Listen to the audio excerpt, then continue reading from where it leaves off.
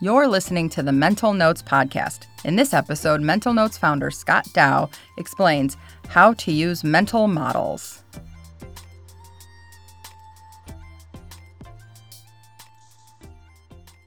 You don't think about a situation, you see the situation in your mind's eye. You bring to mind a mental picture of all the things you know and how they relate to one another. This is how you process large amounts of information quickly. If your mental picture is based on good information, if you have a good, clear picture of the situation, you're going to perform better. I'm going to explain how you use mental pictures in your self-coaching practice. And I want to start with an experiment. I'm going to share some words, and I'm going to bet it brings to mind a mental picture.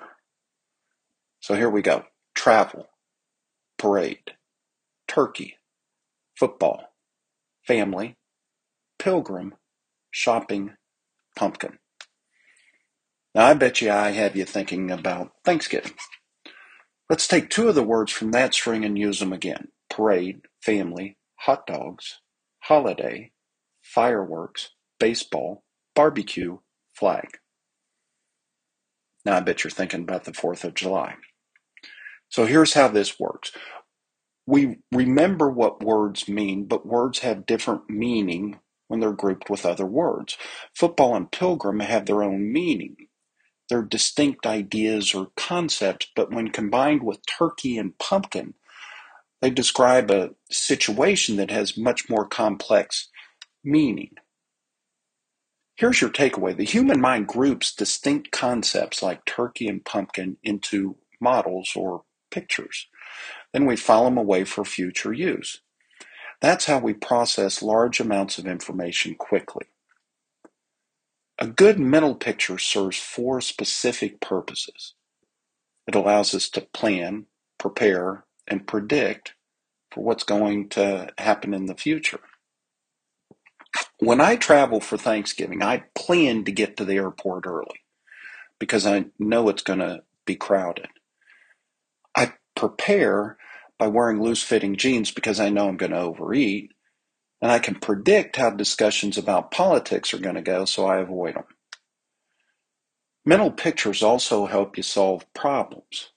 Now, here's an example. I've turned political conversations into shopping discussions. It's my rule of thumb. It's a good way to keep the peace.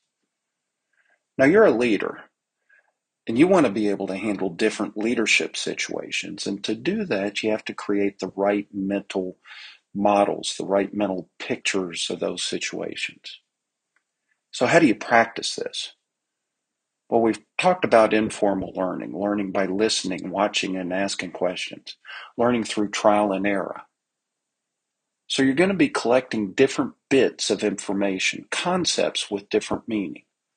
It's not going to be turkey, football, and parade. It might be listen, empathize, and clarify. First thing you do is this. You create mental pictures around very specific leadership challenges. That's the point. Things like the new employee, the anxious employee, or the disgruntled team. You take these concepts you learn and you group them together in a useful way. Second thing you do is this. You have to constantly update your mental images with new information. My new mental image of Thanksgiving includes a mask because I can't get on a plane without one. The third thing you do is this. Create little rules of thumb. They're a key part of your mental image. Here's an example like politics. I'm not going to bring up vaccine mandates. I'm going to I'm talking about Black Friday sales. That's my rule of thumb.